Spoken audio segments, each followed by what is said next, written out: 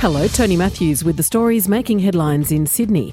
Independent MP Alex Greenwich has told the New South Wales Parliament current laws on abortion are out of step with community values and clinical practice.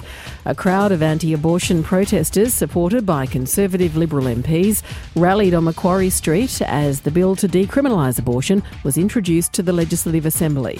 Mr Greenwich told the chamber abortions are a medical procedure and don't belong in the Crimes Act. Our current 1900 laws do not provide women in New South Wales with the same dignity, respect or access to safe abortions as women in Queensland, Victoria and the rest of the country.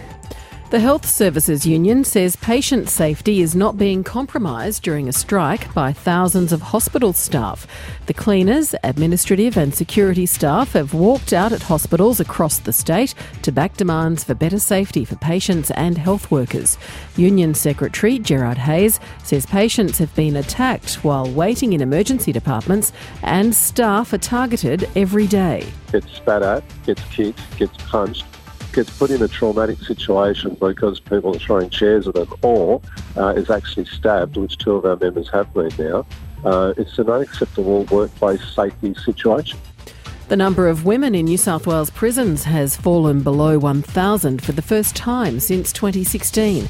The Bureau of Crime Statistics says there were 946 women in custody in June, 121 fewer than the previous year.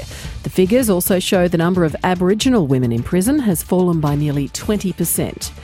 And the Sydney Swans veteran Jared McVeigh has announced he'll retire from the AFL at the end of the season.